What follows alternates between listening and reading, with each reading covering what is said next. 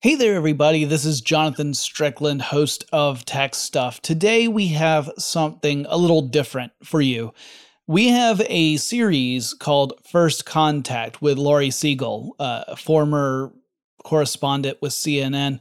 And if you have not listened to that show, you definitely need to check it out. She's doing amazing work, having incredible conversations with thought leaders in the tech space and the social space. And this particular episode, I think, is really important and one that really needs to be heard by as many folks as possible.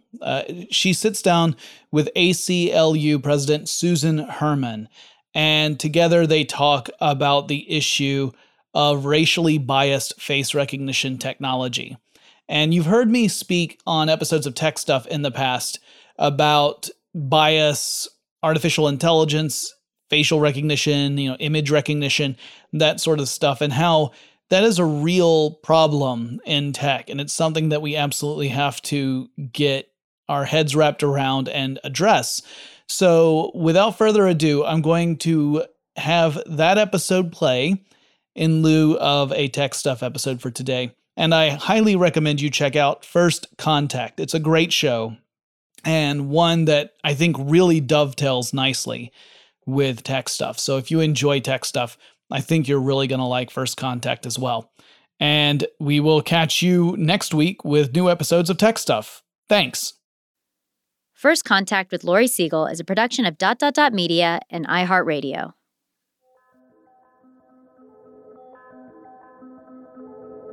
There's the great quote on the ACLU website. The fact that technology now allows an individual to carry such information in his hand does not make the information any less worthy of the protection for which the founders fought. Exactly.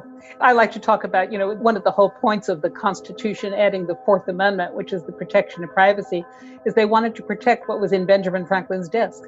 Nobody should know if he was writing some things that were anti-government. And we now have that on our cell phone. So, of course. Yeah. But that's where I think that a lot of the protection of civil liberties is applying our fundamental principles in different circumstances.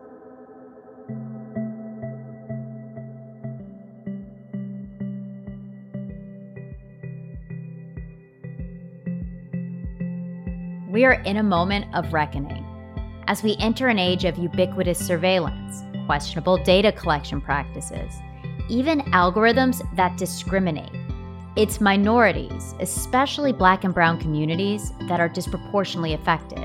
Over the last months, as the nation has grappled with a conversation around police brutality, we've seen predator drones used for aerial surveillance at protests, facial recognition technology that wrongfully accused a Black man of a crime he didn't commit.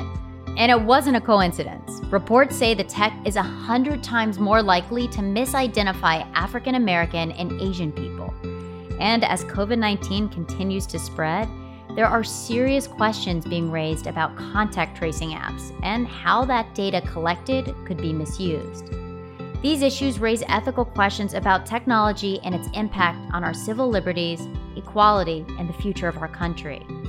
For Susan Herman, it is an extraordinary time to be sitting in her seat as president of the ACLU.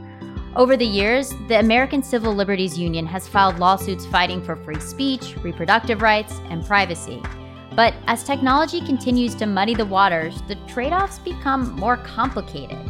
Where do we draw the line between security and privacy? And how do we prevent technological innovation from outpacing the law? I'm Laurie Siegel, and this is First Contact. Susan, thank you for being virtually with me today. Well, thank you for inviting me, Laurie. Yeah. I always start out these interviews with our first contact. I talk to guests about how we met, and we don't really have a first contact. We've never met in person, but we met on an email chain because we were going to do an interview together for something else, and it fell through. So I said, you got to come on the podcast because you are just sitting in such an extraordinary seat at such an extraordinary moment in time. So that's our first contact. Well, thanks. It just seems to me like our first contact is total serendipity. Yeah, exactly. So, to get started, you've been the president of the ACLU since 2008. And I said this before, but, what an extraordinary time to be sitting in your seat. How are you feeling? Oh my, it's just sort of overwhelming. As president, I'm essentially chair of the board. So, I'm not the one doing the day-to-day work as, all of the members of our staff are. But to be a member of the ACLU staff right now is just, it's mind-boggling because we had, a lot of work that we were already doing before 2016 with all of the states making worse and worse laws about reproductive freedom and voting rights and immigrants' rights and, all sorts of other things. Then came the election. And since that, we have brought 173 legal actions against the Trump administration for things like family separations and the travel ban and prohibiting trans in the military. Then in March, COVID hit. And at that point, since then, we've also brought over 100 lawsuits, including like 100 lawsuits just about people who are incarcerated in jails and prisons and ICE detention and who are just in a hotspot. They have no control over whether they can social distance. Yeah. And so we've been working very hard to get vulnerable people out of those terrible situations, out of basically death traps. Plus, the COVID also led to a number of states opportunistically restricting things like freedom of abortion, declaring abortion to be a non-essential procedure. So people could just wait until the pandemic is over to get an abortion, right? Yeah. And voting rights has also just been a really fraught area right now because all the restrictions on voting and the ways in which the vote was becoming distorted have just been magnified by all the difficulties of so there's a lot to talk about there. So I was about to say what I'm hearing from you is you're sleeping really well at night. There's no work to do. Yeah, almost nothing to do. The staff, they're just sitting around polishing their nails.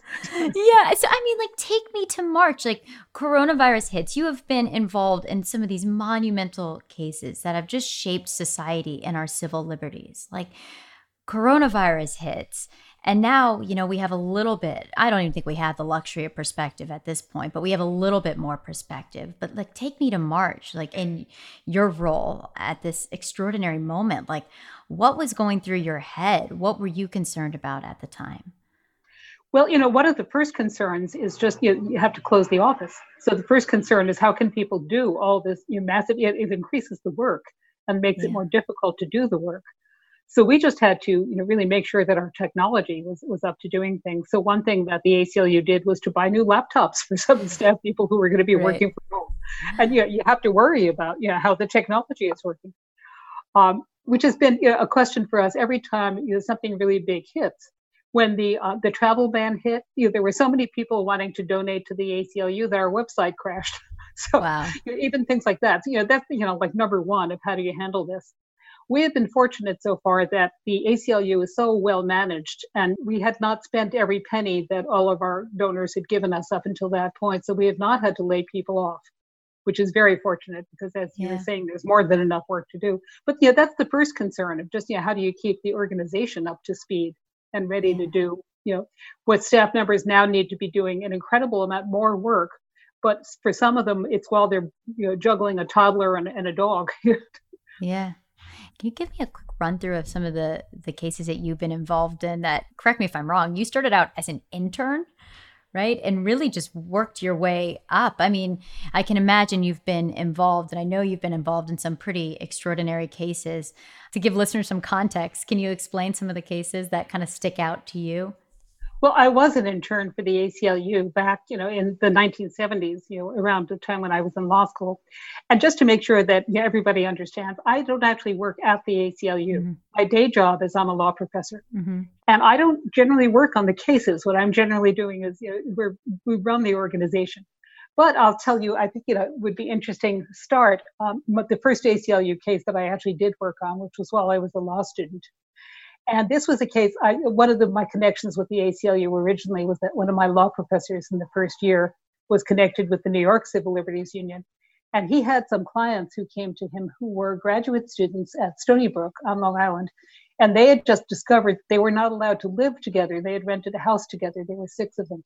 And they had just discovered they weren't allowed to live together because there was an ordinance in their village called Belterre, that prohibited more than 2 persons unrelated by blood, marriage, or adoption from living together.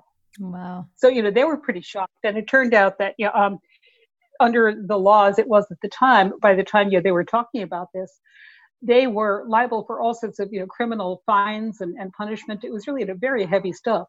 So I started working on that case with my law professor, and we went to a federal judge to ask for a temporary restraining order, which means to just until we had litigated whether or not that was a constitutional thing to do, to tell people who they could and couldn't live with, that the village should not be allowed to either kick them out of their house or to start locking them up because they owed too many fines for having been illegal residents. So the judge ended up signing the order, and he was signing the order about that. And then one of the ways in which, actually the original way in which our clients had discovered that they were illegal residents was that they had applied for a residence-only beach permit. And they were told they couldn't have one because they were illegal residents. So the judge who we had, the district judge, who was a very nice man, looked at the order we had written out and he said, well, it's the summer. Don't your clients want to go to the beach while the litigation is pending? Do you mind if I write that in, that they have to be allowed to park in the parking lot of the beach? So we said, sure, that's very nice. So he wrote that in. Then as the junior member of the team, I was sent out to explain to our clients, to show them the order and explain to them what was going on. And they gave me a tour of what the village looked like and the residence-only beach. And the minute the wheels of their car hit the parking lot, this very large, fierce-looking man comes striding across and says, what are you doing here? You're not allowed to be in this parking lot. And they all look at me. And I'm thinking, what am I? I'm like, 20-something. I'm not very tall. And what am I supposed to do about this large man who doesn't want us in his parking lot? And then I remembered that I had a federal court order right on my person. So I kind of drew myself up and I showed him my federal court order. And I said, well, I'm with the New York Civil Liberties Union, kind of.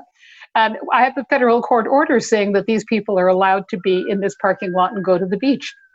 And he melted. And that was, I think, one of the points at which I thought, wow, this is really powerful stuff. Yeah, you saw the power. There was my first ACLU case. Yeah, exactly. That's great. And I read that some of your earliest memories of speaking up to authority involved, I think, a dispute over a book at your school library. Yeah, that's right. Even before the Belcher case, my first civil liberties hero was my mother. So when I was in third grade, we were doing a school play about a story called Johnny Tremaine, about a boy in the American Revolution. And I thought the play was interesting. Plays don't have that many words. And we were told that this was based on the book. So I went to my school library, my public school library, and I asked to take out the book. And the librarian said, oh, you can't take out that book, dear. That's in the boys section. And I was surprised to find this out. I'd been reading books in the girls section, which were all collections of fairy tales and biographies of presidents' wives. But it had never occurred to me that I wasn't allowed to take out a book from the boys section. So I went home and I told my mother about this, just thinking, that's the way things are. And she just exploded. She called the librarian the next day and say, how dare you tell my daughter, what she's not allowed to read. So the librarian told me that from then on, I could take out any book I wanted. And not long after that, they changed the policy for everyone. Wow. So, there was another example of how, you can kind of speak up to authority when they're trying to tell you who to be and prevent you from making your own choices. Were you always like that? Well, that's third grade. And I feel like, so, yes. I think for most of us, our values are formed when we're pretty young. Yeah. And so, seeing my mother do that, I'm sure it would have had an impact on me. Yeah, that's such a good story. And did you always know you wanted to go into law? No, I actually really didn't, because having grown up as a woman during that era, my father was a lawyer, and he always used to talk about the fact that law was really not a good profession for women. Why would you want to do that if you could be an English teacher and have the summer off and take care of your children? So it took me a while. I graduated from college and then spent a few years doing other things, and then decided to go to law school. Well, I mean, it's so interesting, and now kind of seeing where you're at and seeing this moment. It does feel like a moment. And I was looking at something you said about, this feels like a moment we can be optimistic because so many Americans are beginning to really understand the scope and the depth of structural racism. It certainly feels, I'm based in New York City. You can just feel it right on the streets with the protests, and they hear the sirens and the helicopters. Right. As we sit here and we hear, your rich history and covering and caring about these issues, what is the challenge for you guys ahead? Well, the challenge on that particular subject is that this is work that we had already been doing. One of our top priorities for the past several years has been trying to break our addiction to mass incarceration. which, as everybody is now really coming to terms with, has been it's a system that has disproportionately affected people on the basis of race and income and disability. A quarter of the people who are arrested are people who are mentally ill. And our feeling is that the system has been fundamentally broken and misguided for a long time. So part of what we're trying to do with this moment is to capitalize on the fact that people want to look at what the police do. And we're trying to encourage people to look beyond the police. It's not just, who are the police arresting and how are they treating the people they arrest. I think behind that is the question of what do we really want to treat as a crime? So when you treat all sorts of, very minor misconduct as a crime, you're really setting up a situation where there are going to be more contacts and therefore potentially more arbitrary and discriminatory contacts. So if you think about it, Eric Garner ended up dying because he was selling single cigarettes on which the tax had not been paid. George Floyd, the basis for that encounter was that they thought he might be passing a counterfeit $20 bill. So I think that if you look at why are we criminalizing some of the things we criminalize, especially if you're talking about people who are mentally ill and are having problems, do we really want the police to be the people who are the first responders to people who are having a mental health crisis? Or is there some more effective way to deal with that would avoid putting those people into the criminal justice system, which isn't really good for anyone, and to maybe reallocate some of the resources we're using on arresting people and locking them up to actually dealing with the mental health crises. You have mental health treatment. So instead of viewing everything as all dysfunction as a matter of policing, why don't we spend more time reinvesting and to try to prevent more dysfunction? It's sort of like the old saying, if you're a hammer, everything looks like a nail. Well, not every problem in our society is a problem for the criminal justice system and an occasion to arrest people and lock them up. A lot of them really should be an occasion for, thinking about public health treatments, thinking about how we want to approach homelessness, and a lot of much deeper thoughts about how you prevent dysfunction rather than answering everything with, we're going to send in the police. It certainly seems also like this moment, even coming out of the pandemic, I can only imagine the mental health crisis is going to be even worse. Yeah, that could well be. And I think the pandemic is also showing us, somebody asked me the other day whether the protests over policing and police brutality are related to the pandemic. And I was in a webinar and one of the smart people in the room said, oh, no, they're two entirely different things. And I said, what do you mean? The same people who are being disproportionately affected by policing and police brutality are the people who are being disproportionately affected by COVID. The statistics is that people of color are much more likely to die. And there are a lot of reasons for that, having to do with underlying health and having to do with the fact that minorities and people who are not affluent don't get to work from home. They don't get to work through Zoom. They're the people who are out there on the streets being the first responders, being the people who are picking up the garbage, being the people who are stocking the supermarket shelves. And I feel like the virus is really amplifying so many of the inequities we've had in our society. And I think especially, I don't know what it's like for everyone else, but I live in Brooklyn. And in New York City, it really felt like a lot of the people who were out on the street, they were out on the street because they were upset about George Floyd. But I think it was more that they recognized that George Floyd was the tip of the iceberg and that there were just a lot going on that you could not tolerate any longer. More from Susan after the break. And make sure to subscribe to First Contact in Apple Podcasts or wherever you listen so you don't miss an episode.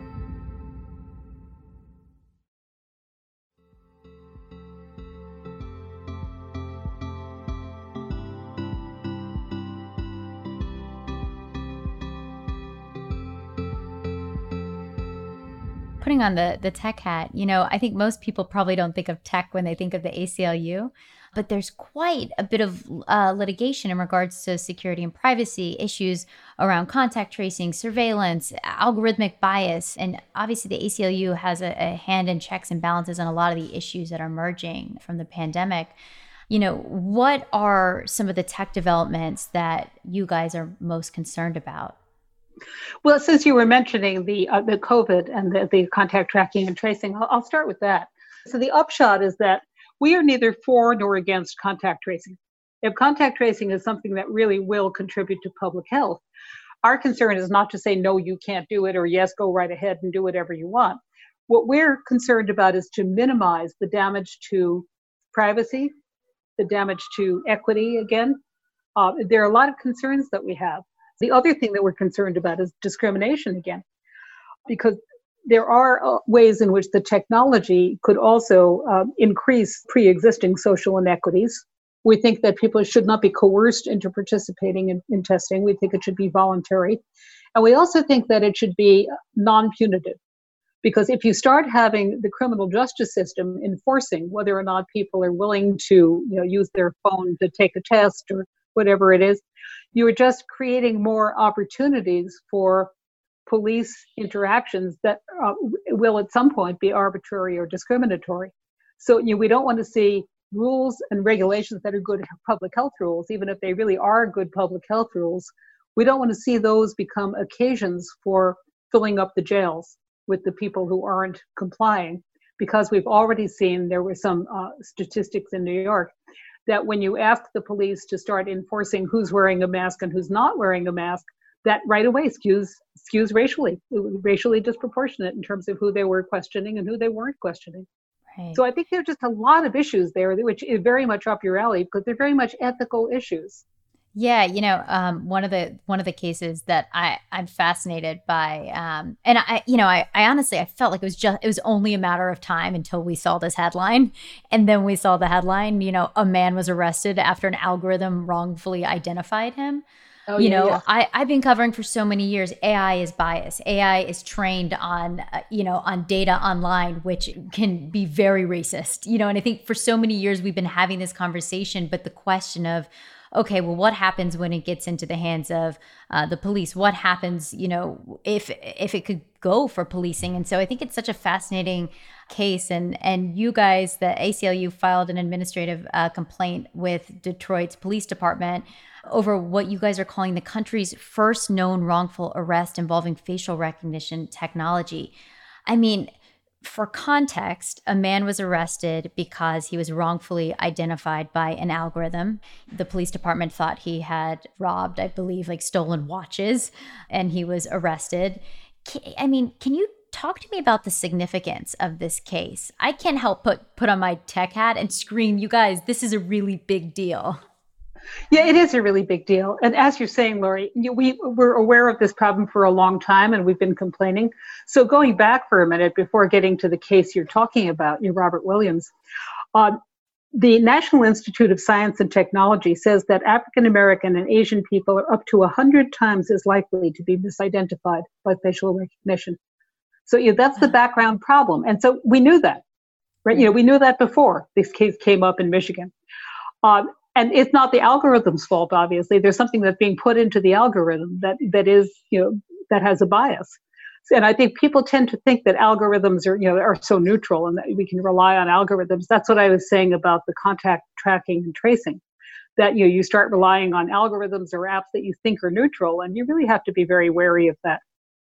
So again, before getting to the Robert Williams case, an ACLU staffer at the ACLU of Northern California had the really interesting idea of trying out Amazon's facial recognition program, recognition with a K, because they were just offering this to the police or whatever. This is great. It'll help you identify and see if you have somebody who matches a mugshot. Well, what they tried to do, which I thought was very clever, was they tried to match mugshots against the members of Congress. They got the facial pictures of all the members of Congress. This was in July of 2018. And there were 28 members of Congress who were misidentified as matching the mugshots. 28. There were 28 mistakes out of that. And not only that, but that the false matches were disproportionately people of color. And one of the people who was identified as matching a mugshot, and therefore, probably, this criminal, was civil rights legend John Lewis, the guy who was beat up on the bridge in Selma to get us all voting rights. So, we know that almost 40% of the false matches there were of people of color, even though people of color made up only 20% of the members of Congress. So in some ways, the Robert Williams case is completely predictable. We knew that we allowed for that to happen. It might have already happened elsewhere, but subterraneanly in a way that we didn't see the case. But what's amazing about the Robert Williams case is that it happened right there, visible to everybody, where you can just see it. So what happened was that they told him that he was being arrested because they believed that he was, that the algorithm had said that he was a match for this mugshot, and they showed him the mugshot, and he said to them, "Do you guys think all black people look alike? That looks nothing like me." So, it was pretty clear, if you used your eyes and looked at the picture yourself, if you didn't trust the algorithm, and if you looked at the picture and this man's face, they didn't look alike. But nevertheless, he spent 30 hours in jail under some pretty miserable conditions because the algorithm said it was a match. So I think that's really important. In some ways, the fact that a problem exists is not as inspiring to make people want to do something about it as when you see it. So that's what happened with all the protests about George Floyd. People could watch that horrible video. They could see it. It was recorded on the video. And here we have an actual person, not just hypothetically statistics are showing, but an actual person who did get arrested and did have a miserable time. He was arrested in front of his family. It was really traumatizing. And based on, again, the officers involved were trusting the science more than they were trusting their own eyes. When anybody could have seen it, he didn't look like the picture. Right. And, he wrote an op-ed in the Washington Post, and he asked the question, he said, why is law enforcement even allowed to use this technology when it obviously doesn't work? So I guess asking a legal scholar the question, police departments all around the country are using different variations of facial recognition software. So, what regulations should we see as we enter this era of algorithmic discrimination? Yeah, that's a great question. And again, we've been urging, long before Robert Williams turned up, we've been urging police departments not to rely on the facial recognition technology, that it was not reliable enough to hold people's faces in the hands of the, I guess algorithms don't have hands, but for people's face to be dependent on this facial recognition technology, which was being touted.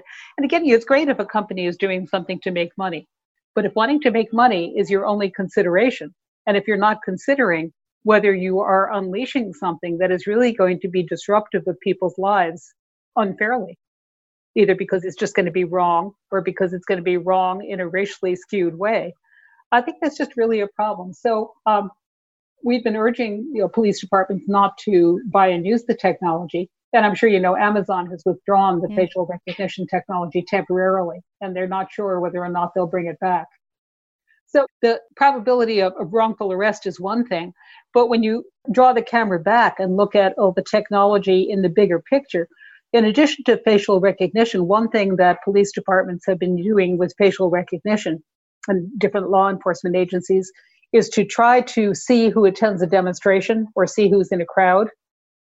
So it ties not into is somebody likely to be wrongly arrested, like Robert Williams, because they just there was a false match, but it starts becoming big surveillance too. That an agency has the cameras on, and then they have the facial recognition, and they're purporting to identify all the people in that crowd, so that then they can track those people. They now know that you were at the George Floyd demonstration, and that person was in the anti-war demonstration. And at that point, the government starts having more and more information about all of us, to the point where it feels like instead of we're controlling the government, it's like the government controls us. So I think the facial recognition is only one part of the whole tendency of technology to amplify government power, to be kind of watching what we do. Yeah, I mean, it's interesting to hear you say that, that type of technology is just a part of it, especially when it comes to this moment where people are out protesting police brutality, where people are out fighting for their civil liberties. There's all sorts of technology that's being built. There are cameras that are being built that can recognize people in real time that are police are wearing. There's all sorts of technology. This is just the beginning of it. I know you mentioned Amazon put a hold on their sales of recognition software. Microsoft has said it's not going to sell face recognition software to police departments until there are federal regulations. I know IBM said that it was going to announce a ban on general purpose facial recognition. Is that enough? Like, what is, I guess, what is the government's role here? Like, what do you think should happen, especially since this is just, as you say, one small part of a larger issue that we're facing as a society? I think that's right. And I think that there could be, government regulation, but that's not going to happen unless the public wants to urge their representatives to start controlling this. And what we've seen is that an enlightened public can make something happen even without regulation. Right. So, it was that the public was becoming concerned. And that's the reason why Amazon acted to withdraw this. Right. They started being concerned that their customers were not going to be happy with them. Yeah. And I think at this point, that's almost more effective than government regulation. And once you have that wake up call, then you can start having serious debates. And I think those debates have to take place in many places. They should be taking place in legislatures, where people can talk about the trade-off between privacy and mass surveillance and whatever the government is trying to accomplish. Why do they need this technology? Is it really worth it? Are there crimes that they wouldn't be solving without it? And are they crimes that we're concerned about solving? Or do they fall into the category of, is that something that we don't think should be a crime at all? People are generally unaware in terms of what the police do, that only 4 to 5% of all arrests involve crimes of violence. So when people think about we want to enable law enforcement to be catching criminals, or we're concerned about divesting or defunding the police because who's going to protect us from physical harm, almost none of what the police and law enforcement do is about physical harm. It's a tiny percentage. Everything else that they're doing is about this whole array of all sorts of other things that we criminalize.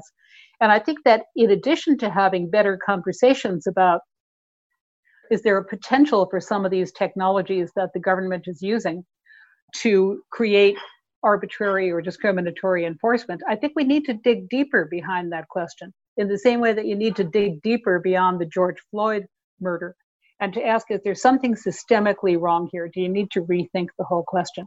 So when people say, well, but we need the facial recognition technology because it helps the police solve crimes. Well, okay, but what crimes and what are the costs? So I think once people are educated enough and once they realize what the nature of the problem is, kind of what's being unleashed, they can start really being ready to have that broader conversation. And I think it should take place in legislatures, but I think it also should take place, and evidently is taking place, in boardrooms at Amazon and Facebook and Google and Microsoft. They should be talking, and they do sometimes if the people demand it. And it also has to take part just among people. Among, tech communities, and people just beginning to talk about what are our responsibilities here. Is it okay for us to create products to sell, to make money? If we know that there are dangers that the products are going to be misused, or maybe aren't reliable enough, or that they just feed into this enormous, surveillance state. So let me compare this to an earlier moment after 9/11. We had a kind of similar phenomenon that in order to deal with catching terrorists, we changed a lot of laws that ended up really sacrificing a lot of privacy and allowing a lot more government surveillance. And for a number of years, that went unchallenged, and people kept saying, well, if that's what we need in order to be safe, we're willing to give up a little privacy. So first of all, I think people didn't think about the fact that they weren't giving up their own privacy, they were giving up somebody else's. And second of all, people didn't realize how extensive the surveillance really was until Edward Snowden. Yeah. So then after Edward Snowden came along and people realized how the government was just scooping up tons of information about people and just keeping it in government databases, and started realizing the horrifying potential of all that, what happened was that Congress made a couple of little changes to the law. But more important, Microsoft and Google and other places started to realize that their customers were concerned. And they started being a little less cooperative. At the beginning, right after 9/11, all of the telecoms, all these companies were just saying to the government, you want information? Here, take it all. Yeah. Verizon said, sure, here are all the records of all our customers. Take it all. You're keeping us safe. And I think that, to me, the most important thing is an informed public. That if people can examine for themselves whether they really think that we're being kept safe by all of this, and really examine both the costs and the benefits in an educated way, I think we get much better discussions. And I think not only do you have the possibility of getting better legislation or regulation, you also have the possibility that private companies and the tech companies are not going to want to do it anymore because their customers don't want them to. Yeah. I mean, it's hard to have an informed public and to have these discussions, even in this current environment, to some degree. I mean, people, I think, are struggling with the idea of truth. People are And I remember, by the way, I remember the Snowden leaks. Like I remember being in the newsroom covering technology and thinking to myself, because I rode the tech bubble all the way up, right? And thinking, this is an extraordinary moment because we saw that we've been sharing all our data, but we saw for the first time that, the government had a lot of access to things that we had no idea they had access to. And I think it was a fundamental shift. And the lens on tech companies changed at that moment. And tech companies' behaviors changed quite a bit after that. I wonder this moment we're sitting in where we're having these debates about surveillance and privacy and whatnot. These are sticky debates and they're very politicized as we're heading into an election, as we have misinformation spreading online, as a lot of people don't know what to believe and what not to believe, as the media landscape has changed. It certainly seems like a harder environment to even have some of these conversations. Well, I think in some ways it's harder. In some ways, I think the other thing that is a catalyst for the discussions is realizing that there's a dimension of race to all of this. I think in talking about artificial intelligence and facial recognition, not many people saw that as an issue of structural racism. That there's something wrong with how we're putting together the algorithms, and it ends up that John Lewis is going to be misidentified as somebody who matches a mugshot, and that Robert Williams is going to be arrested. So I think that the fact that we now know that is an additional concern enables us to have richer conversations. So we're not only talking about, is there a trade-off between security and privacy? Plus, I think the other thing that people are feeling much more open to is to have that deeper conversation about what are our goals here? And if we're enabling all this government surveillance in order to help the government to catch criminals, well, what do we mean by criminal? What crimes are they solving, and how are they using, how is this actually being used in service of what? So I feel like in some ways, with the election coming up, I think that gives people more impetus to want to talk about these issues, because elections aren't only about the president. They're also about local prosecutors and sheriffs and the people who make the decisions about whether to buy surveillance equipment and what they're going to do with their authority over the criminal justice system. So one thing the ACLU has been doing, in addition to everything else, is we've been very involved in elections of prosecutors, because that's a place where almost people never used to pay attention to, who were these people running. And maybe they would vote for somebody without really knowing what they voted for. So what we're urging, and I think this is very much what we're talking about having an educated public, we're urging people to go to elections, or to go to debates, to go to campaign events, attend, I guess, on Zoom these days, to attend campaign events and ask the candidates questions. What would be your policy about whether or not you're going to accept military equipment from the federal government in your police department? Are you going to buy tanks? Are you going to buy, these horrible weapons that are used? Is that something you would do? Are you going to buy, facial recognition software? Is that how you would use your power if we elect you? Say to the prosecutors, would you support a reduction in cash bail and increased alternatives to incarceration? So that's a place where, without waiting for the government to do something, we can ourselves affect what's happening in our communities by encouraging candidates to think about what positions they're taking on these different issues and letting them know that they're going to lose votes. Right. The more people educated, the more they are educated, the more they can tell people that they'll lose votes. And to try to, and this is something that's worked in some places, to encourage candidates to take a better position. Yeah. They might never have thought of that, but once they commit themselves, that's going to be better. So there are all sorts of ways that we can affect things. More from Susan after the break. And make sure you sign up for our newsletter at media.com/newsletter. We'll be launching this summer.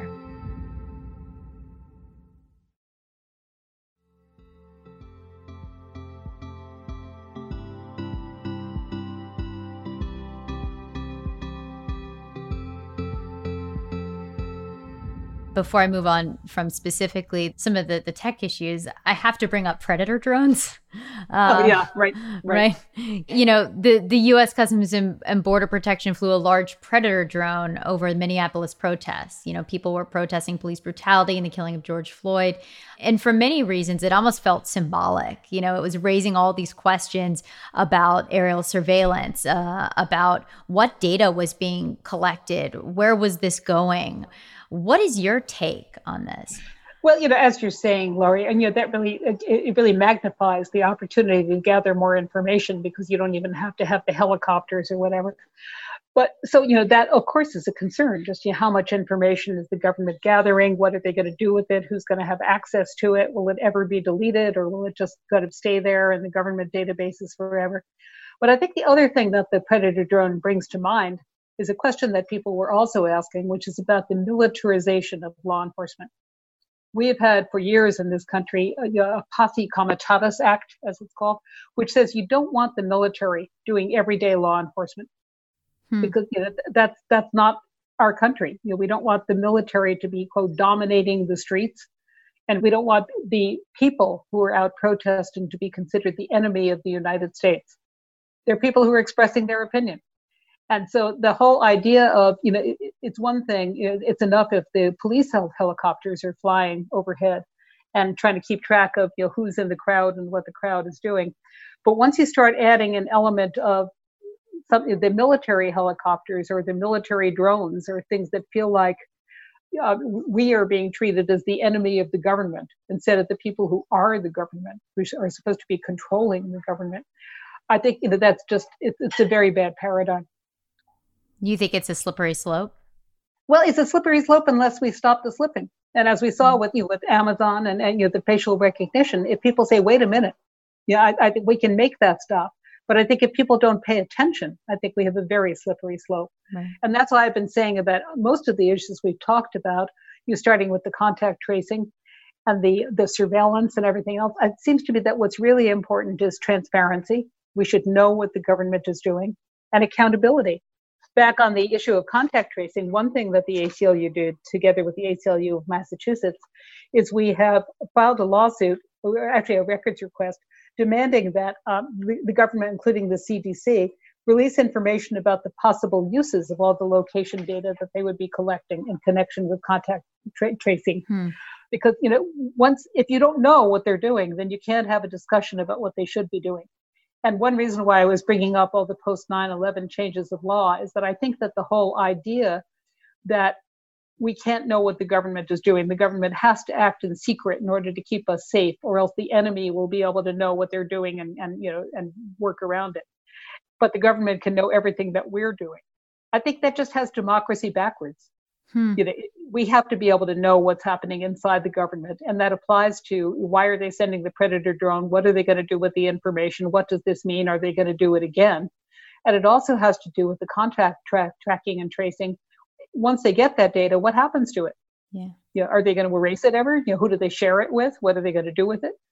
And I feel, those are really important issues in a democracy, that we just have the right to know what the government is doing so that we can talk about it.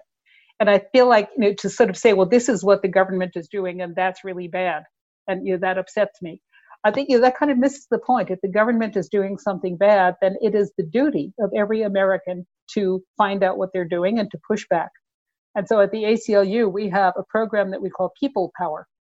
We first invented that and used it to explain to cities and localities all over the country about how they could fight back against draconian immigration rules by becoming, quote, sanctuary cities, what their rights actually were. We then used it for voting rights. We're about to use it some more for voting rights. But what we really urge, and I hope that some of your listeners will go to the ACLU website and see about what People Power is doing in addition to what the ACLU is doing. Because what is the ACLU doing? That's all the staffers at home trying to work on their new laptops while they're trying to keep their toddlers quiet. But People Power is about what every single person can and I think should be doing. If people really educate themselves and think about the ethical issues, the costs and benefits of all this technology, in addition to a lot of other things going on, I think we get a lot better results if people pay attention. Yeah, I mean, it's interesting to watch the ACLU take on issues like surveillance, facial recognition. I know the ACLU filed a lawsuit against Clearview AI, which was this very controversial company that was using biometric data. I think facial recognition technology helped them collect something like 3 billion face prints, and they were giving access to private companies, wealthy individuals, federal, state, and local law enforcement agencies. And, coming from the tech space, it certainly feels like sometimes these stories, you just don't know what these companies are doing until you start, peeling back the layers and seeing, well, the data went to here, and why did it go there? And why wasn't this disclosed? And oftentimes it takes the watchdog to really understand where some of this can go wrong and how it's being used in ways that can be dangerous in many ways. Yeah, I think that's exactly right. And that's why I was saying before that our concern before everybody jumps on the bandwagon about let's have more contact tracing and like everybody should just be doing all this information. I think we have to get a dog. Yeah, you're not going to have the watchdog tell you things unless you build a watchdog into the system. Right. And if everything is just, a company has invented this and is selling it to the police, or a company has invented this and now we're all going to buy it. If you just leave out any sort of oversight, then you really have a tremendous potential problem. Are there any other examples of tech that we're not thinking about the unintended consequences for our rights or privacy yet? Oh, well, AI is really big altogether, and across, as you're saying, across many different kinds of issues. I was just actually, this is not tangential to your question, but you were asking me before about cases that I had worked on. And there was another case that I worked on that was about tech, where I wrote the ACLU's brief in the Supreme Court. It was an amicus brief. It wasn't about our client, but it was a case called Riley versus California. And what the police were saying there, most law enforcement places, the federal government, as well as the state of California and many other jurisdictions, was that when you arrest somebody, the police get to do what is called a search incident to arrest. So they get to see what you have in your pocket. Makes some sense, right? If you have a gun in your pocket, right, that's a problem, or whatever. So they get to do a search incident to arrest. And the law had been that if they find something in your pocket, like that's a container, they can search inside the container to see if there's anything in it that could be harmful. And in fact, there was one situation where they opened up a cigarette package that somebody had, and they could find a razor blade, they could find marijuana, cigarette, whatever. So that was law where the Supreme Court said, yes, you're allowed to search people and search the containers that are on them. Well, what law enforcement said was, your cell phone is a container. Oh. When we arrest you, we can search your cell phone. It's a container. We have the right to search incident to arrest. And so we wrote a brief saying, no, it's not. It's a container, but it's a container that essentially is your home. It's your library. It's your desk. So allowing the police to look in your cell phone when they only had, really very feeble and very unlikely scenarios, things that just wouldn't happen too often, for what the need was. Maybe you had some remote thing that would go off and would blow something up, oh, come on. But there were other ways to deal with a lot of that. And so the Supreme Court actually agreed with that. They said, this is just a technological way of finding out what's in all your papers and books and records. It used to be they were in your desk, and now they're in your cell phone. So that to me, it's a sort of a whole thread of what we've been talking about, that the challenges to civil liberties are different and in some ways greater when the technology builds up. Yeah, there's a great quote on the ACLU website. The fact that technology now allows an individual to carry such information in his hand does not make the information any less worthy of the protection for which the founders fought, from the U.S. Supreme Court Chief Justice John Roberts. Exactly. I like to talk about, one of the whole points of the Constitution, adding the Fourth Amendment, which is the protection of privacy, is they wanted to protect what was in Benjamin Franklin's desk. Nobody should know if he was writing some things that were anti-government. And we now have that on our cell phone. So, of course. But that's where I think that a lot of the protection of civil liberties is applying our fundamental principles in different circumstances. Taking a gigantic step back, what do you think is the biggest threat to civil liberties in the New World Order? In the New World Order? Well, it's hard to just select one. It's sort of like Sophie's Choice, which is your favorite child. But right now, I think one of our very top priorities, and mass incarceration is a big one because so many people's lives are just being totally disrupted, their families, and often the question really has to be, for what?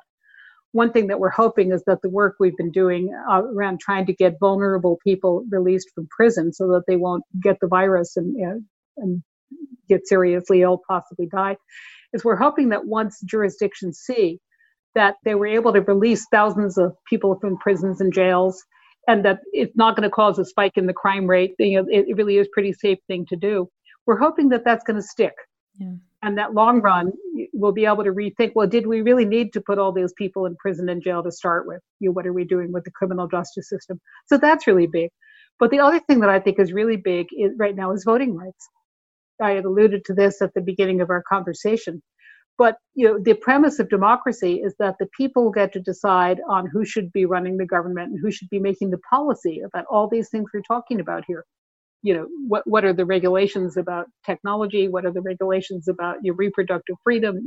Everything else, LGBT rights. And if the people's vote is distorted, that's a real problem that people can't vote. So we have litigation going on right now in, I think it's like 30 different states, trying to get people the opportunity to vote. So one of the things that has happened, in addition to all ways that incumbents had been using to try to protect their own seats, is that the virus has really made it dangerous for people to vote in public places. So we saw the election in Wisconsin, where people were just lined up for tremendous distances, waiting for a really long time to vote because Wisconsin would not allow them to submit absentee ballots. And in fact, a study showed afterwards that at least 17 people got the virus from voting. Wow. Many polling places were closed because first of all, the poll workers are generally elderly people, and the poll workers were not able and willing to man the polling places. There are a number of states that don't allow absentee ballots at all unless you have a particular situation, like if you're disabled, and the states are saying, oh, well, the fear of the virus or getting ill, that's not a disability. Or before you get an absentee ballot, you have to have it notarized. You have to have witnesses. Now, how is all this going to happen? So it's very concerning that people are going to have to choose between their health and their right to vote. And we don't think that should happen. And that's something that has to be attended to right now. Because if states don't come up with plans for trying to enable everyone who wants to vote to be able to vote, and for counting absentee ballots and for administering this program, if you don't come up right now with the plan and the resources, a lot of people are going to be left out, and they're going to find that either they can't vote because they're afraid to go out to the poll, or their vote is not going to be adequately counted. So I think that right now, making democracy work is really one of our top projects. What is the solution to some of these problems? What are your tangible solutions? Well, one tangible solution is that more states have to make absentee balloting available to people without having all these conditions and obstacles. Right. The other solution is you were talking before about truth. A lot of the reason that's given, the very thin veneer of justification that's given for we don't want absentee ballots or we need voter ID, people to carry government-approved voter ID, which means you have to go down to a governmental office live and get your voter ID and show it at the polls. The excuse for a lot of this is that there could be fraud. Well, studies have shown that there's virtually no voter fraud. Right. And it's a real unicorn. And again, I think if people understood that might sound good, but it's not true. I think truth is another thing that we're really fighting for these days. Can you listen to the evidence? Can you listen to the public health officials? Can you listen to what's real? I know for a fact that tech companies are very concerned about voter suppression, and Right. misinformation spreading online, this idea of countering truth around a lot of these very important initiatives, whether it's absentee ballots, whether it's showing up to the polls, all that kind of thing. I'd be curious to know your take. There's a current battle happening right now. You have 750 advertisers boycotting Facebook, asking for better policing of hateful content. Are social media companies doing enough to police harmful content, especially as we head into an election where voter suppression and the spread of misinformation will most certainly be a tactic used to manipulate voters? Well, let me actually break your question down into two different parts, because you were starting by saying about the concern about voter suppression. I think one thing that everybody should be doing is to increase awareness of what is a fair way to improve access to the ballot for everybody. And some of those things are tech solutions. We've had tech solutions for years that are available and not widely enough used for how to enable differently abled people to vote. Can blind Right. people vote? Do they have the technology? So there are a lot of places where we need the tech community, and we need everybody to find out how you vote, to find out if voting can be made easier, and to let people know, what the rules for voting are where they live. So one thing the ACLU is doing is we have on our website, know your rights, know what your voting regulations are. And that's something that I think people really have to start thinking a lot about, and to let all their communities, all their friends and family know about the importance of voting and what they have to do to vote, and to urge them to just get out and vote in whatever form that's going to take. So I think that's really important. In terms of disinformation on social media, People talk about the First Amendment and whether there's a First Amendment problem with Facebook telling you what you can't do. Well, there isn't, because the First Amendment only applies to the government. So you don't have a First Amendment right to say whatever you want on Facebook. However, I have to say that we don't regard that issue as altogether a simplistic issue, that Facebook should be telling everybody what they can't say, because even though the First Amendment does not apply to private companies, there's still a tremendous value to free speech. And there are a number of examples which we've come up with about people who have speech suppressed for bad reasons. I'll give you one example. There was a woman African-American woman, who posted something on Twitter, and she got all these horrible racist responses. And she posted a screenshot of the responses that she got to show people what she was up against. And Twitter took it down because it included racist words. That, kind of misses the point. Right. There was another ACLU lawyer wrote about a statue in Kansas that was a topless statue. It was a woman who were bare-breasted. And so whatever the locality was in Kansas decided to take it down because, they considered that to be important. So the ACLU lawyer who was challenging whether or not I think it was city could take it down, posted a picture of the statue. And it wasn't Twitter, it was, I think, Facebook. And that was taken down on the ground that it was obscene. So she couldn't post the picture of what she wanted to do. So we think that social media control is really a two-edged sword. What I liked is at one point, Facebook had a protocol about what's true and what isn't true. And what they did was they gave you a flag. So if they were concerned that something that was said wasn't true, they would have a neutral fact checker check it. And then if it didn't turn up well, they would put a little flag over it and say, this has been questioned. And you could click on the flag and you could see why it was questioned. But they didn't just take it down. So, I agree that disinformation is a tremendous problem. But I think that the idea that the solution is ask the tech companies to decide what we should and shouldn't see, I don't think that's so great either. Right. And certainly they should not be doing it without a lot of transparency and accountability. If they're going to be taking things down, they should tell us what their protocols are. And, there should be more public discussion about where the balance is there. Yeah, it certainly seems like the protocols change quite a bit, especially having covered tech for this many years. It certainly seems like Facebook changes it, Twitter changes it, and oftentimes it depends on public pressure. I'm curious to see what happens with all these advertisers boycotting. I think personally, I have a feeling it won't impact the bottom line much, and they'll go back to business as normal. But who knows? I do know that Zuckerberg cares deeply about his employees, but they've been kind of up against public scrutiny for a very long time. But it certainly is interesting, especially when the stakes get higher and disinformation can go further, and especially as we get closer to an election, it certainly feels like everyone feels more triggered around it. Yeah. Well, one of the classic statements about the First Amendment is that in the marketplace of ideas, the best antidote to bad speech is more speech. Right. So, suppression, I think we always have to worry every time somebody's censoring and suppressing. Yeah. Who are we giving that power to?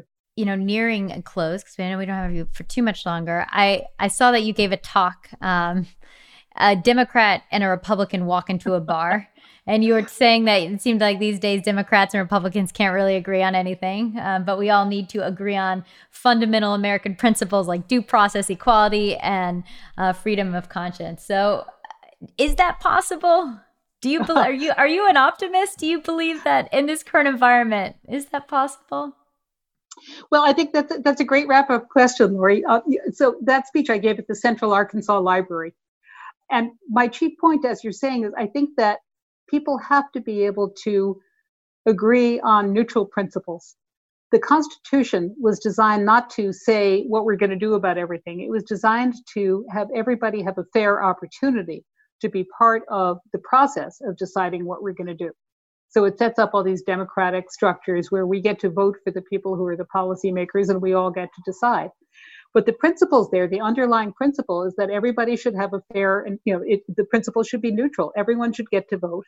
It's not like, if you're a Democrat, your vote doesn't count in this area, and if you're a Republican, your vote doesn't count in that area. That's not fair. And the basic ideas of the freedom of speech, freedom of religion, they're all, to me, basic manifestations of the golden rule.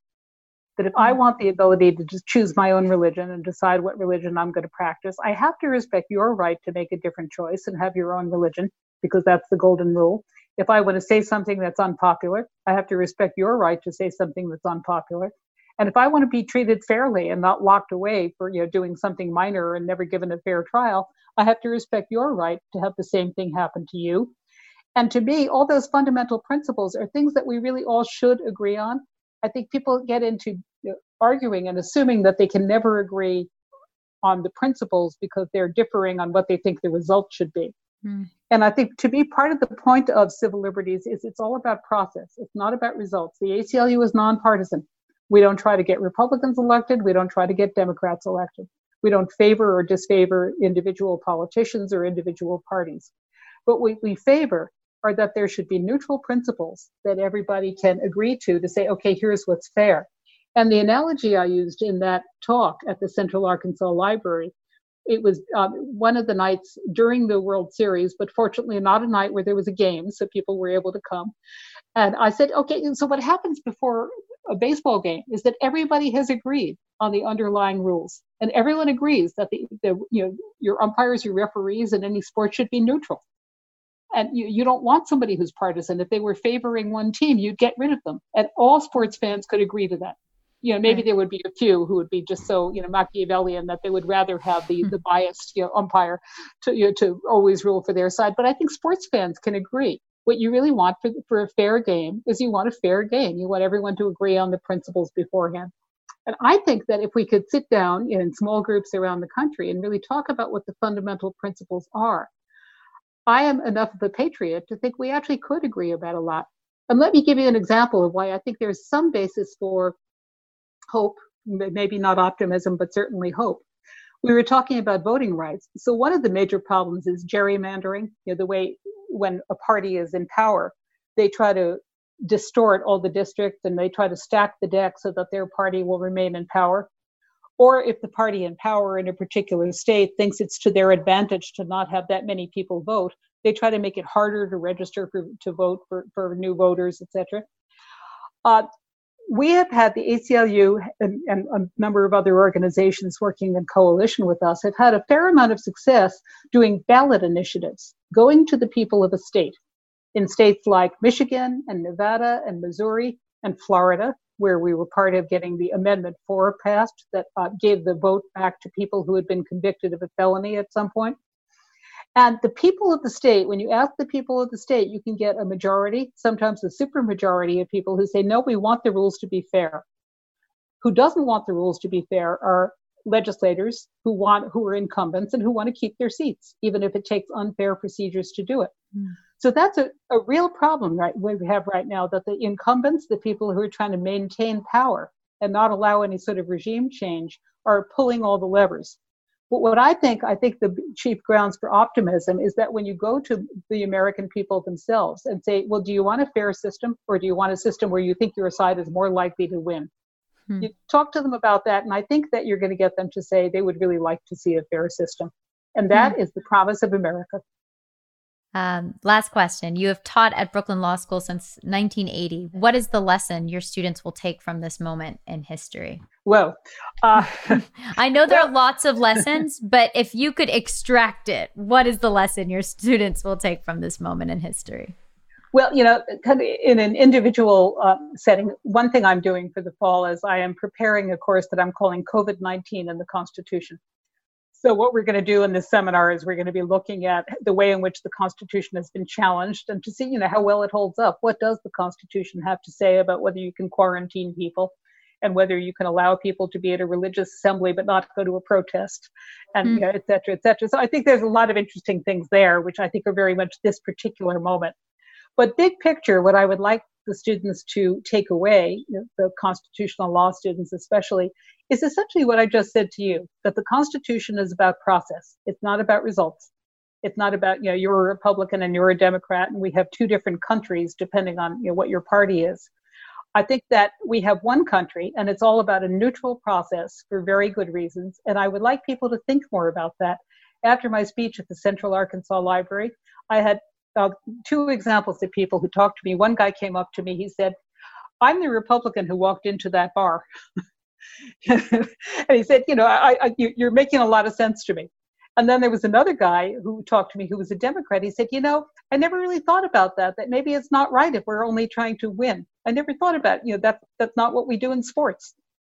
And that's what I'd like people to think about. Do you really want to do things that are only about how you think it's going to come out and cheat and destroy the system and put a thumb on the scale and stack the deck in order to make things come out to what your preferred result is in the short run?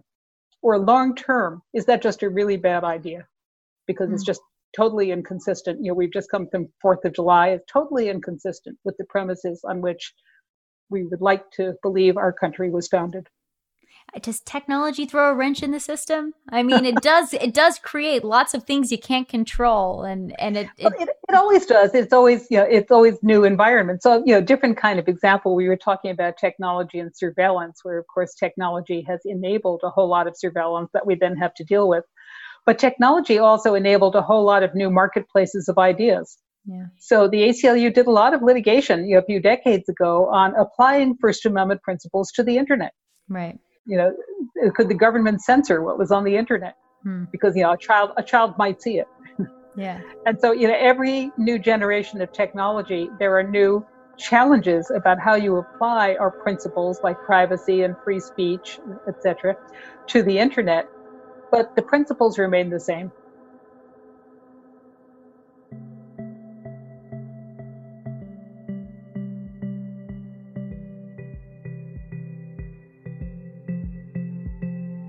I hope everyone is doing well in these strange and surreal times and adjusting to the new normal. Most important, I hope you're staying healthy and somewhat sane. Follow along on our social media. I'm at Lori Siegel on Twitter and Instagram, and the show is at First Contact Podcast on Instagram, and on Twitter, we're at First Contact Pod. And for even more from ... sign up for our newsletter at ... media.com/newsletter. And if you like what you heard, leave us a review on Apple Podcasts or wherever you listen. We really appreciate it. First Contact is a production of ... media, executive produced by Lori Siegel and Derek Dodge. This episode was produced and edited by Sabine Jansen and Jack Regan. The original theme music is by Xander Singh.